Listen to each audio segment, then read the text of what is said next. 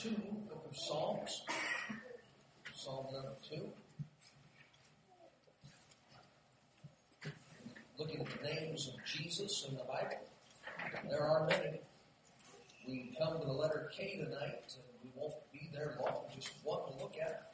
But tonight, Jesus as the King. Jesus as the King. Tonight, we look at Jesus as the King. This morning, we're in a passage about a woman who had a dream. So it's all very good. It's in the holiday spirit. This time of year. I don't know what human savior you might be looking to, but you'll be disappointed.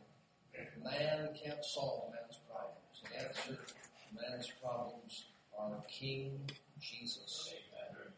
The Bible says in Psalm number 2, starting at verse 1, why do the heathen rage, and the people imagine a vain thing? The kings of the earth set themselves, and the rulers take counsel together against the Lord and against his anointed, saying, let us break their bands asunder and cast away their cords from us. See, men don't want God controlling their lives. They're okay having a God who blesses them with good things. That God requires or demands or expects to have control. That's what men want. He that sitteth in the heavens shall laugh. The Lord shall have them in derision. Then shall he speak unto them in his wrath and vex them in his sore displeasure. Yet, this is what he'll say, have I set my king upon my holy hill of Zion. Now look, verse number 2, the kings of the earth set themselves. Verse number 6, yet have I set my king upon my holy hill Zion. There are many men set up by men. There are many rulers who set themselves in power. But there is one king placed upon a throne by God Almighty, and his kingdom shall have no end. That king, when he was born in Bethlehem, they called his name Jesus. He is the king. Let's pray. Father, help us tonight to adore, to admire, to appreciate, to love, to respect, to praise, to worship the King that you have appointed, the King that you have enthroned, your dear Son, the Lord Jesus Christ. Now this has always been the issue. Always been the issue. Who is going to have dominion? Who is going to have control? God sitting upon the throne, Lucifer set out to ascend. He sought to overthrow the dominion, the rule, the reign of God.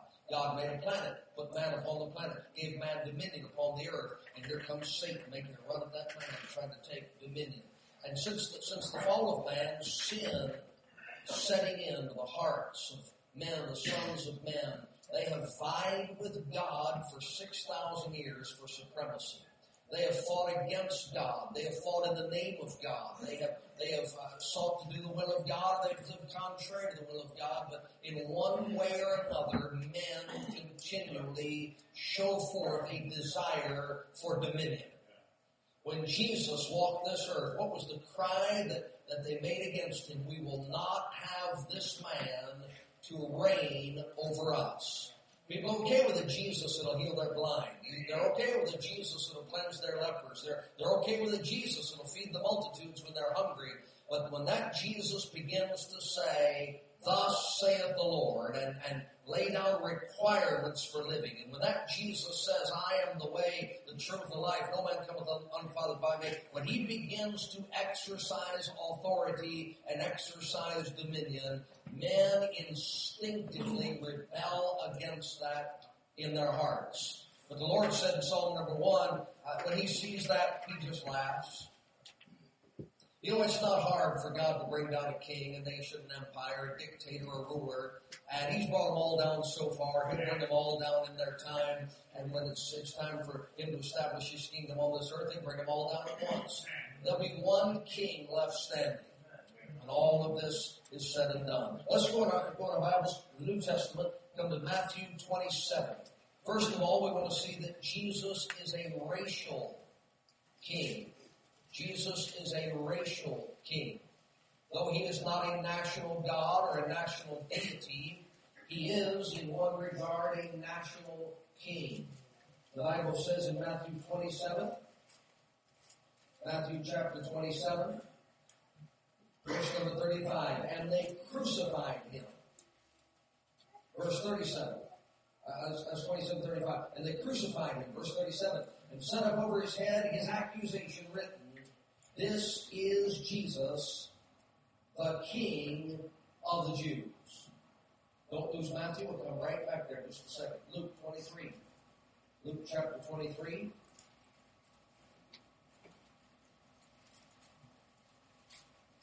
Luke 23 and verse number 38. And a superscription also was written over him in letters of Greek and Latin and Hebrew. This is the King of the Jews. And then Matthew chapter number 2. Let's go all the way back to his birth. We looked at the sign above the cross. Matthew 2 and verse number 1. Now when Jesus was born in Bethlehem of Judea in the days of Herod the king, behold, there came wise men from the east to Jerusalem, saying, where is he that is born King of the Jews? We have seen his star in the east and are come to worship him. So, first of all, Jesus is a racial king. He came to this earth, born the line and lineage of David, with throne rights to that literal earthly throne on Mount Zion in Jerusalem. And for that end he was born, to that end came he into the world. He had a little job to take care of first. Die to pay for the sins of the world. Build a church that would be his body. But when that work is finished, he will return to this earth, and he will set his feet upon the Mount of Olives. He will ride through that eastern gate. He will ascend the hill of Zion. He will sit upon that throne and rule and reign on this earth as the King of the Jews. He is a racial king. Now, that's the only explanation for the centuries, the millennia-long hatred that the nations of this earth have for the Jews. True. There are plenty of other people who could be the object of the world's hatred. There are plenty of other nationalities and racial groups that could draw the continual ire and of other peoples, but it's an amazing thing. No matter where you look in time, there have always been nations who have sold themselves to work one particular evil, the extermination of the Jews. Now, why would that be? Why would that be? Oh, they run Hollywood. Well, if they did, that'd be a good reason to get rid of them. But no. Well, they run the banking system. Look, all that, never mind that. The fact of the matter is, Spain, Germany, Islam, and just go down the list, nation after nation since Genesis have been hell-bent, and that's the proper use of the term, on destroying the seed of Abraham. And the only reason for that is that of that race comes the one who will have dominion on this earth and will rule and reign and subject all peoples to his authority. And the devil does not like that. He does not want that to happen. So if he can kill, as in Matthew 2, if he can kill all the male babies when that king is born to try and get rid of that king, he'll do it. In that tribulation time, if he can set up a worldwide system, a mark of the beast, and a fiery furnace, and a guillotine, and the rest of that, to try and destroy and kill every last Jew, he'll do it to get to that one who's going to sit on that throne. And when he's finished, the Lord will laugh, he'll wipe him off the board, and he'll put King Jesus on that throne just like he said he would. You can crucify the King of the Jews, but you can't keep him from the throne. Amen. He is going to reign as he promised. All right, let's go to Revelation 15. He is not only a racial king,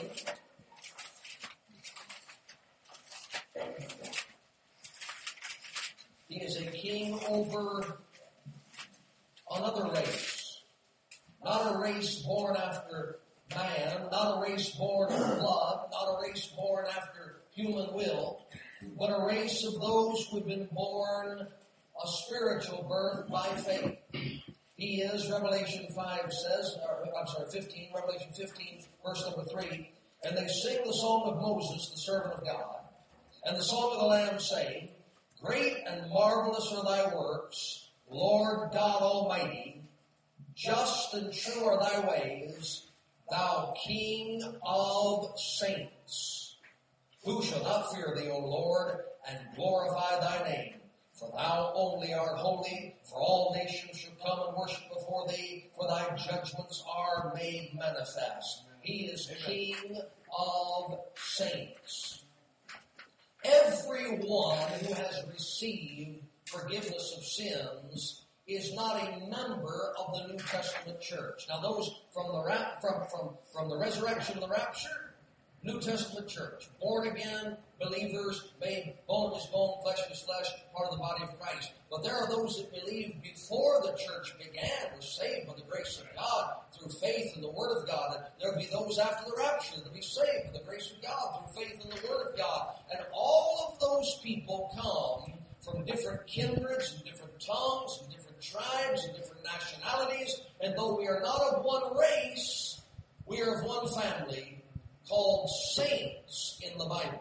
Saints in the Word of God. And this same one, Jesus Christ, is the King of saints and will be worshipped as such. Amen. Now there's some religions that make individuals who have done extra special good works, they have designated them as saints. But in the Bible, everyone is designated a saint who has stopped looking to men who do extra special good works and have put their faith and trust in the Lord Jesus Christ. And those that trust Him, the Bible calls saints. I was reading, I believe it was a book Brother Bain loaned me to read, or another article somebody sent me. But the big example held up again and again and again of a saint is a woman known as Mother Teresa.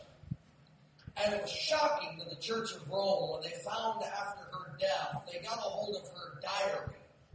And were going to publish it as this great work that would draw everybody into the Catholic Church, and found out that 30 years before her death, she had become an atheist and lost her faith in God. But continued to do what she did because she felt like if you're going to live just one short life, you may as well live a life of sacrifice and of service. But she no longer believed there was a God. Now, you know something? If good works make you a saint, and those same good works make you an atheist, let's go back to the Bible definition of saint. A saint is someone who is saved by the grace of God, having put their faith and trust in the Lord's work, not in their own work. And Jesus Christ is the King of saints. Amen. Amen. All right, let's look at Hebrews chapter number 7. Hebrews chapter number 7. He's a racial king. He's the King of saints. He is in Hebrews 7.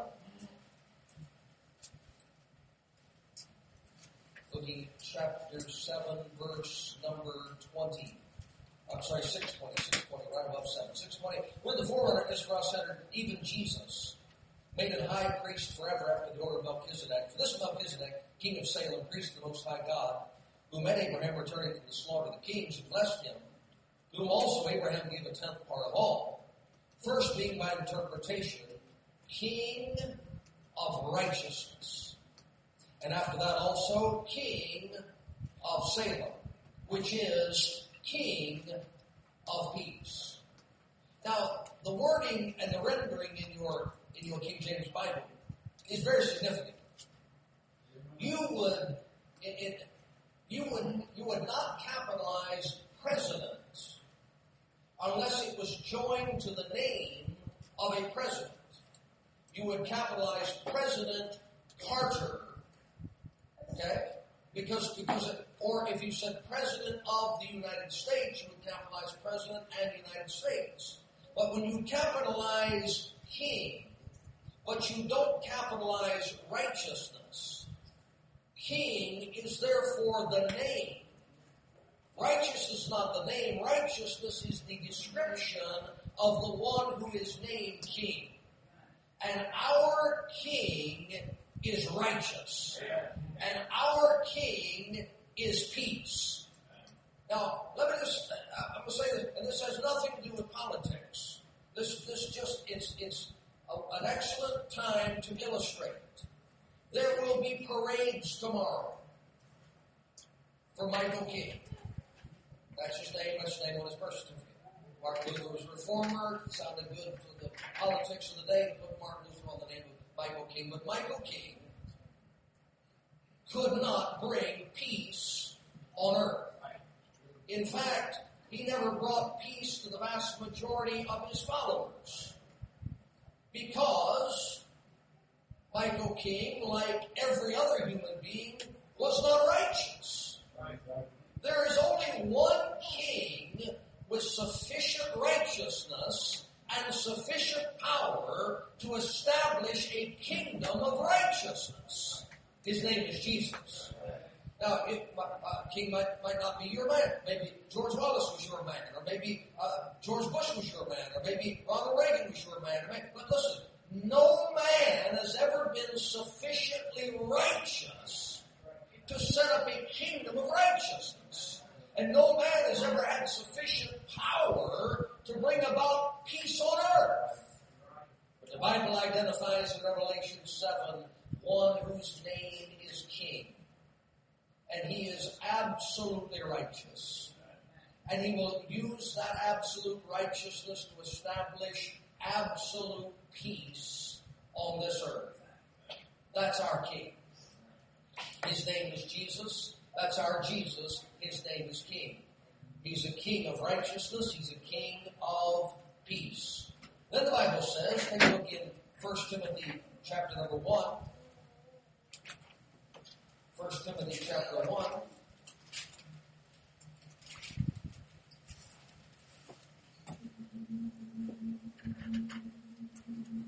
And verse number 15. 1 Timothy 1:15. This is a faithful saying and worthy of all acceptation, that Christ Jesus came into the world to save sinners, of whom I am chief. Howbeit for this cause I obtained mercy, that in me first Jesus Christ might show forth all long suffering for a pattern to them which should hereafter believe on him to life everlasting. Now, unto the King, eternal, immortal, invisible, the only wise God, be honor and glory forever and ever. Amen. Now, the one true God is eternal. Jesus Christ is eternal. The one true God is invisible. Jesus Christ is, the one true God is immortal. Jesus Christ is immortal. The one true God is all wise and only wise. The one true God receives glory and honor. Jesus Christ receives glory and honor. The one true God receives glory and honor forever and ever. Amen. Jesus Christ receives glory and honor forever and ever. Amen. Jesus Christ is the invisible King made visible. He has all the attributes and all the character of God, but he came into this world so that you could behold the invisible God. And that God is the King eternal. Now, in the Bible, there have been some very, very good kings. The Bible points the finger at a few men and says, that was a good king. David is praised in many places by God, but he certainly was not righteous. He was a good king because never in his life, for all his sins and all his failures, he never violated the most essential of all precepts. Never did he make a graven image.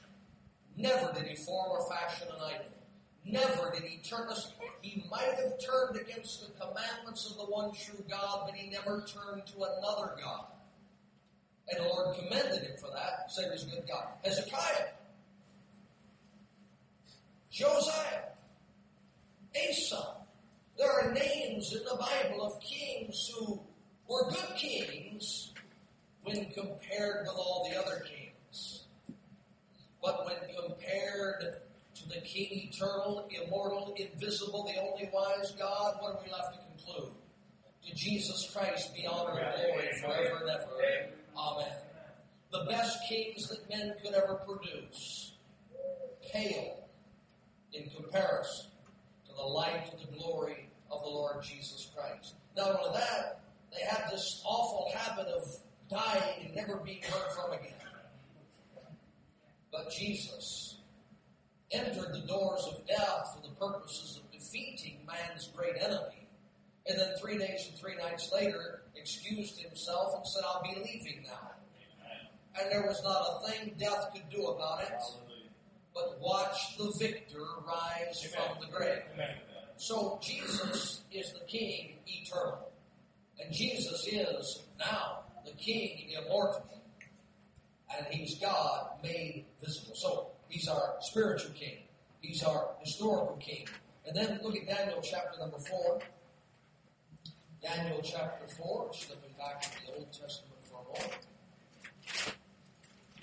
Daniel, the 4th chapter.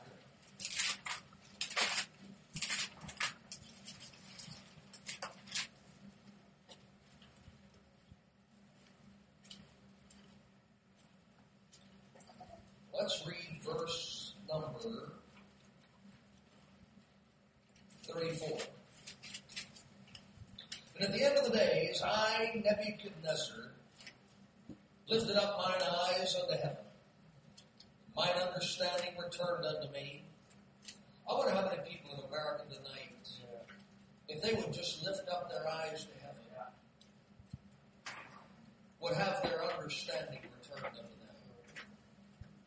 Now you've got to admit, it doesn't matter where you look in our society, the one overwhelming common denominator is people just seem to be void of understanding.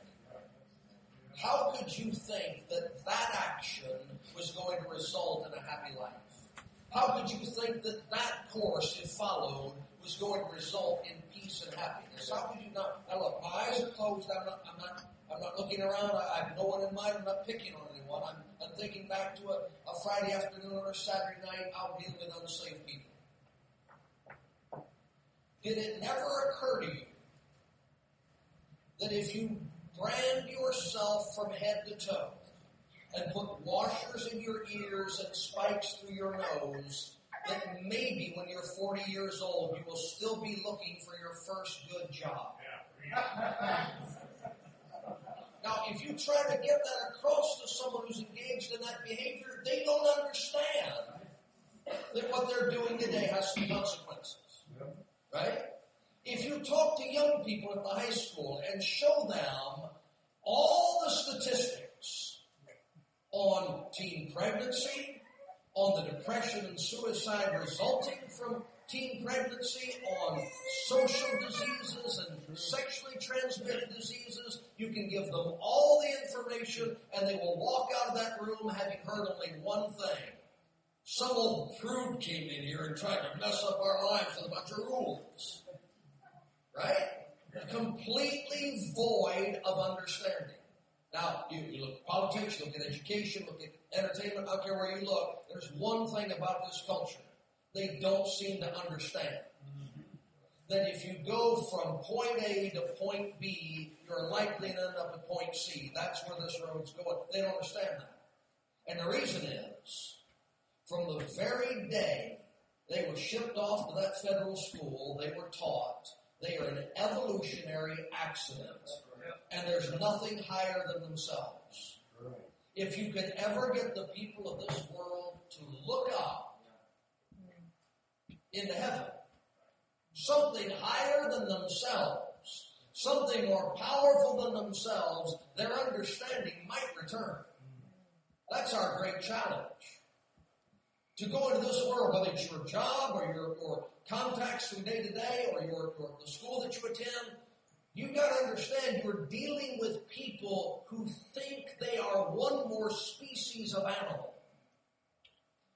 All of their gaze is horizontal. They have no uplook. There's nothing up there.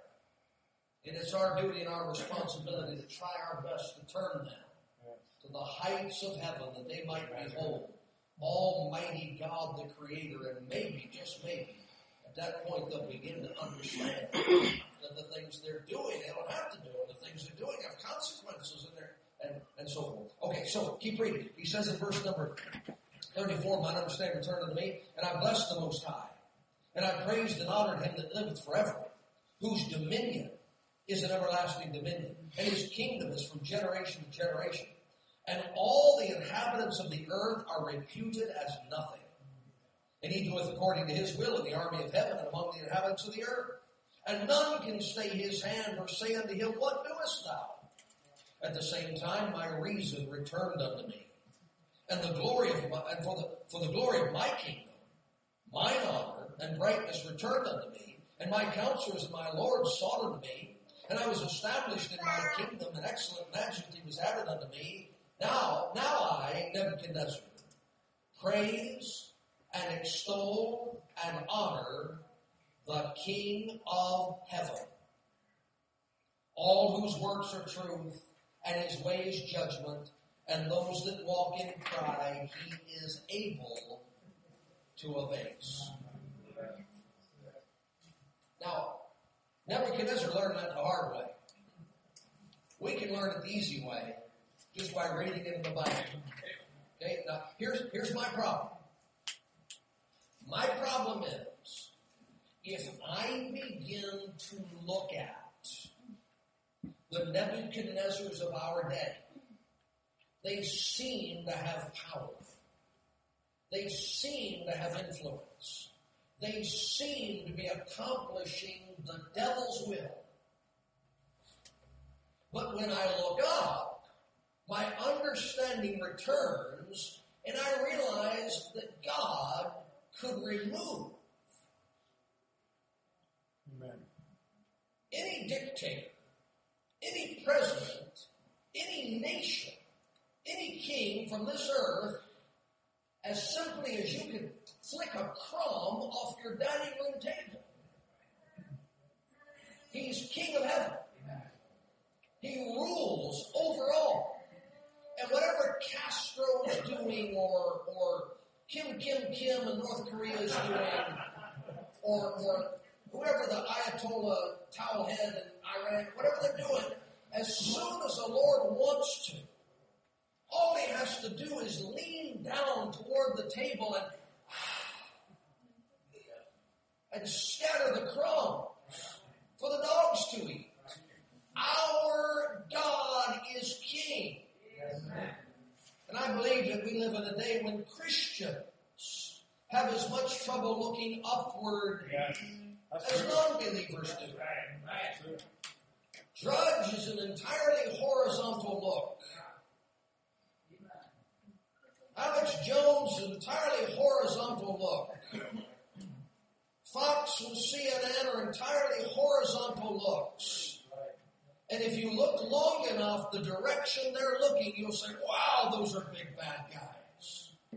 But if you would look up, your understanding would return. And you would realize that God had no trouble with Nebuchadnezzar. He had no trouble with Pharaoh. He had no trouble with Goliath. He had no trouble with Pilate. He had no trouble with... Look, he can clear the board anytime he wants to. He is the king. And I by the grace of God, I am not going to live in the fear that comes from looking at man. I'm going to live in the victory that comes from looking up to the King of heaven. And he is king. And he can clean this thing up anytime he wants to. I believe that. You say, well, things never been this bad in America. You weren't living in Colombia in 1864. Things pretty bad. You know, an army comes through and burns all your houses down, burns all your farms down, and well, this is it. It can't get any worse than this. The Lord has to come. You weren't living in the cities of the North during the Great Depression. Men were throwing themselves out of windows and standing in lines in soup kitchens and freezing in the cold because they had not. Well, things can't get any worse. The Lord's going to come. Listen, God can clean this thing out anytime He wants to. Get rid of Lincoln, He can get rid of Johnson, He can get rid of Coolidge, He can get rid of Hoover, He can get rid of FDR, He can get rid of... God can clean the house anytime He wants to. They come and they go. There's one thing constant. King of heaven. King of heaven. He's outlasted everybody that tried to overthrow His dominion. And He'll outlast them all. Who's your king tonight? Who you trust in tonight? Who's the Lord? Who has dominion? Now you know what He did? He let Nebuchadnezzar have a throne. He took him off the throne. He put him back on the throne. To do what? Just to show I'm God. I can advance a bishop. I can pull a bishop back. I can move a rook over here. I can pull a rook back. I can move a king over here. I can move a king over there. I can move a queen up. I can move a queen back. I'm God. What are you going to do about it? And when I'm done, I'll just dump all the pieces in a box and close it and put it close. He's God. You know how this thing's going to turn out? Well, things can't get any worse. You know how it's going to turn out? Revelation 17, the entire world is going to give their love and adoration to a filthy harlot. So things can't get any worse. You want a bet? Revelation 17, the whole world worshipped this woman the Bible describes as the mother of harlots and characterizes her as full of filthiness. There it is. The world's worship and adoration. And then you turn the page, one page, Revelation 18. Yes. And the whole world's lamenting and mourning and wailing because in 1 hour, God brought her down. That's where we're going. We're heading to the place where the whole world thinks the greatest thing on earth is a filthy harlot. Now, it sounds like Hollywood. It sounds like the Grammy Awards. It sounds like, a night at the bar room. That's where we're headed. But that's not where it stops.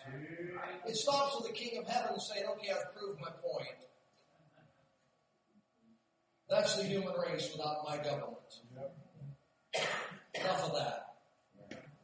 Clears the board, comes and takes over, establishes 1,000-year reign of peace and righteousness. He's the king. He's the king. So the more time you can spend looking at the king, the less time you can spend looking around the little Nebuchadnezzars of the world, the more peace you're going to have, the more righteousness you're going to have. It's the only way to get it. Psalm 24.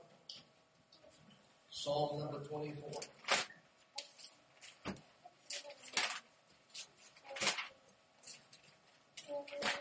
Psalm 24. Hope you pray for Sister Jan. She's been with us since the day we started. In the years since I first met Jan, two things have been consistent. She has always been witnessing for Jesus. And she has always identified the real Antichrist this time. She's probably had an absolute substantiated proof of at least 20 men since 1985 who were the Antichrist. I just tell it like it is. Here it is. Here's the proof. Those men come, those men go. You know what? You go by to see Jan tomorrow. She's still witnessing for Jesus. And she's not aware of any of those guys that are not troubling her. And you know something? One day it'll be that way for all of us. All those big bad guys, all those scary monsters that came up out of the deep and walked out of the darkness and said, "Boo, Christian, boo!" One day they'll all be forgotten. And all that we'll remember is the King of Heaven, ruling and reigning. And in fact, the Bible says, when the Lord sets up His kingdom, the names of those gods and the names of those that have dominion will never be spoken again. He's not just going to rid the earth of them, He's going to rid the earth of their memory. Amen. What a blessing. What a blessing. All right, Psalm 24. Psalm 24, the Bible says, verse 7, lift up your heads, O ye gates. Be ye lift up, ye everlasting doors, and the King of glory shall come in. Who is this King of glory? The Lord strong and mighty. The Lord mighty in battle. Lift up your heads, O ye gates. Even lift them up, ye everlasting doors, and the King of glory shall come in. Who is this King of glory? The Lord of hosts. He is the King of glory. Selah. Over and over and over and over again. The King of glory. The King of glory. So he's King of earth, of the Jews. He's the King of the saints. He's the King of the earth. He's the King of heaven. He's the King of glory. From one end of this creation to the other, Jesus Christ is King. That's fine with me. I'm glad to be subject to a king like that. All right, Revelation 19. Revelation chapter... No, stop at John on your way by. John chapter 1. Almost left this one out. John chapter number 1.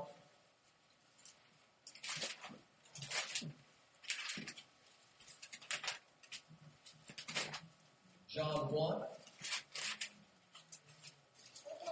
Verse 48. John 1:48. Nathanael saith unto him, whence knowest thou me? Jesus answered and said unto him, before that Philip called thee, when thou wast under the fig tree, I saw thee. Nathanael answered and saith unto him, Rabbi, thou art the Son of God. Thou art the King of Israel. Now, this is a real blessing. If you go back and read the book of Genesis, whenever the father of the nation was acting in the flesh, he's called Jacob. On those rare occasions when he was acting by faith, he was called Israel. Israel is the name, well, it became the name of the 10 northern tribes, but you get that New Testament, the Jews. Jesus is the King of the Jews, that's the race. But he's also King of Israel. That's the nation in belief. And there is coming a day, it's a small remnant that will survive that tribulation. But there's coming a day when the King of the Jews will be the King of Israel. That nation will be converted. That nation will believe on their Messiah. That nation will repent of having said his blood be on us and on our children. And that nation that said we have no king but Caesar will one day welcome the true king. And when they do, he's gracious and merciful to forgive and pardon them. And the King of the Jews is also the King of Israel. All right, Revelation 19. Here's what we're looking forward to. Revelation chapter number 19.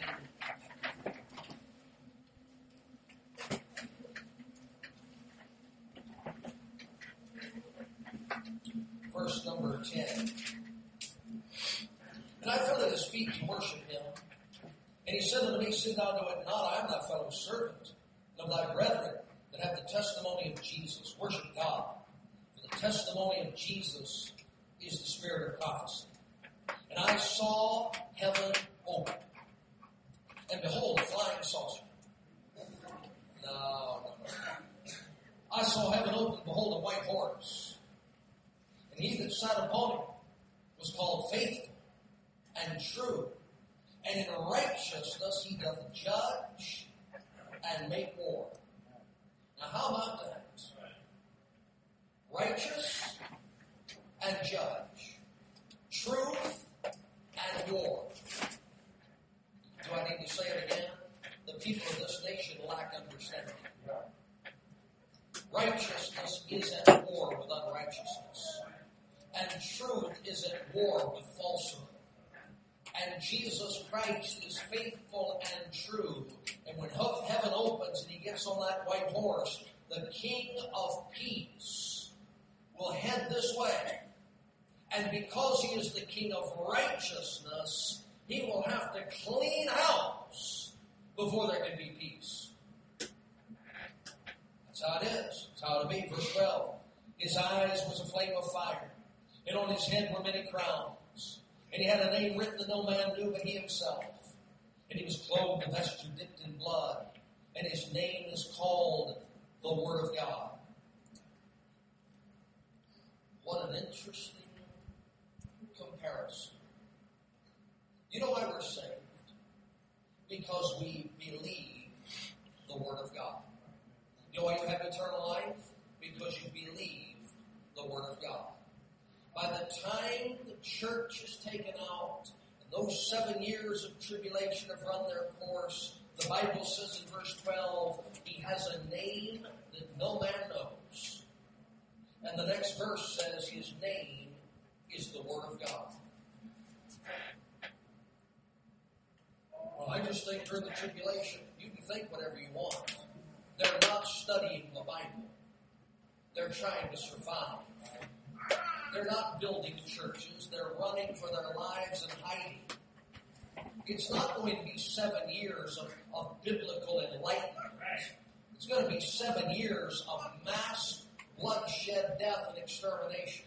And when Jesus gets back, the only word left will be the one riding on that white horse. Aren't you glad you live in a day when you can hold the Bible in your hands? Go home tonight and read it. Get up tomorrow morning and read it. It's a wonderful thing. So the Bible says, verse number 14, the armies which were in heaven followed him upon white horses, clothed in fine linen, white and clean.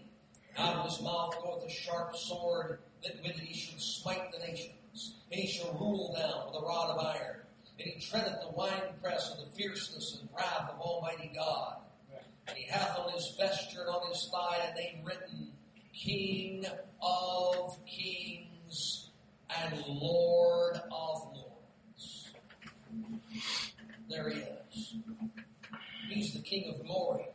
Oh, look, he's coming down. He's the King of heaven. Oh, look, he's coming down. He's the King of saints. Oh, look, he's the King over all the earth. Oh, look, he's the King of the Jews. Oh, look, he's the King of Israel. And he establishes that kingdom. Now he's the King of kings. Now he's the Lord of lords. Well, when he comes back, if he's going to destroy all opposition forces, then how can he be the King of kings? Revelation chapter 1. Revelation chapter 1. Verse number 5. No, verse 4. John to the 7 churches. Are you saved, part of the church? Amen. Verse 5. From Jesus Christ, who is the faithful witness, the first begotten of the dead, the prince of the kings of the earth. Unto him that loved us and washed us from our sins in his own blood, and hath made us kings and priests unto God and his Father. To him be glory and dominion forever and ever. Look, here he comes on the white horse. Who's coming behind him?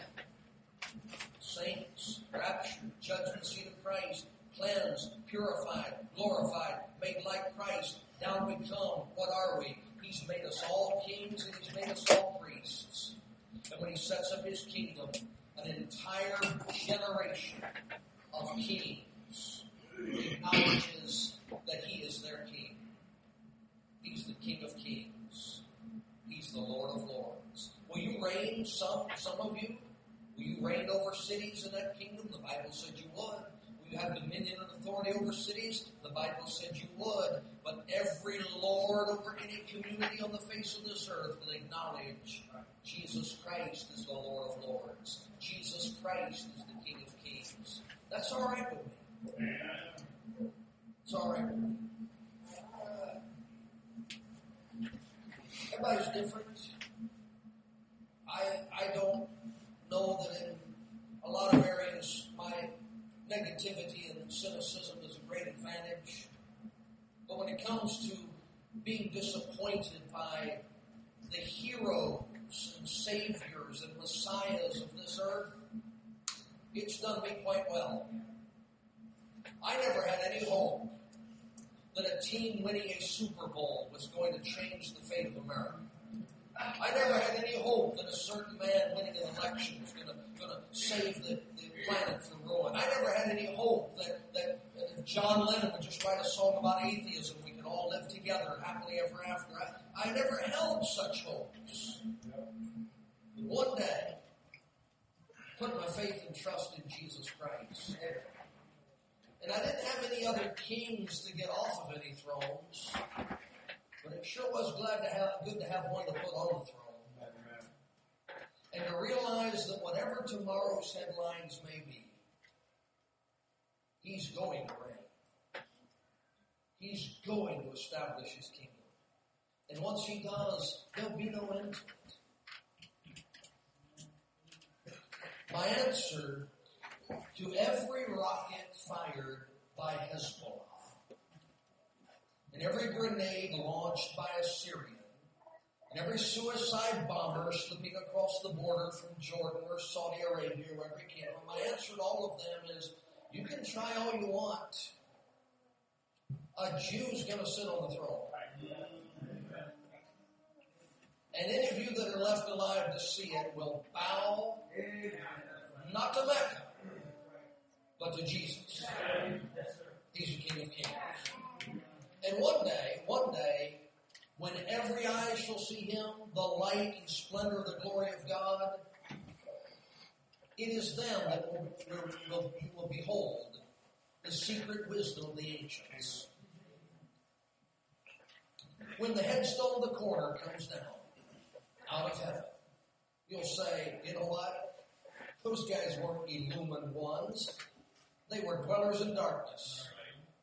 Here comes the light of the world, King Jesus, to rule and to reign. He'll come whether you greet Him with a secret handshake or not. He'll come whether you know the mystery words or not. He'll come whether you want Him to come or don't want Him to come. He's the King of Kings. And He's going to land on this earth. He's going to establish His throne. He's going to rule and reign. And at the increase of His kingdom, the increase of His government, there shall be no end. Praise the Lord. When I was a young Christian, I'm not finding fault. It's helped me in witnessing a little bit. When I was a young Christian, I probably read books, if you stack them all side by side, that thick, on the Masons, that from here to the wall on the popes and their power and all that they do, and then all the history books. And, you read that stuff, you think, man, I got to do something about that. Somebody needs to take some action. But then I get back to this book. The Lord say, somebody's going to do something about it. Somebody's going to take some action. And when Jesus gets back, there'll be no more lodges. There'll be no more pagodas. There'll be no more shrines. There'll be nothing. Just everything that has breath, praising the Lord. Now, what happens between now and then? Likely to be unpleasant. Bible's true. Likely to be unpleasant. And whatever you can do to make things a little more pleasant during your brief sojourn on earth, I don't find any fault with you for doing it. But if you want to live without fear of man, you've got to get your vision off this horizontal plane where all you see are the kings of men. And get your eyes lifted up and behold the King of glory. He'll take away your fear of man. He is everlasting. They called His name Jesus. Little did they know that one laying in that manger would one day ride in on a white horse and take the whole thing. But He will. And He will. So you believe that? Absolutely. All my heart, I couldn't believe it anymore. Couldn't believe it anymore. Amen. If I didn't believe it, I'd be all men most miserable. I'd have no hope whatsoever. Because there's no hope anywhere else. No hope anywhere else. My father-in-law, for years, he stood down there where the music store is now. He had a sign that said, "No hope in the Pope. Only Jesus saves." And people get offended and they'd come up and say, "What do you mean no hope in the Pope?" And he'd say, "Tell me, is there any hope in the Pope?" Well, no, but I don't like your sign. People are offended by obvious truth. One day, Jesus will trample all the offenses underfoot. You can like this, you can not like it. I'm taking over. He's the King. Racial King, King of saints, King of righteousness, King of peace, King of Israel, spiritual King, historical King, heaven's King, supernal King, King of kings. Praise the Lord. Father, thank you for setting your Son on the throne.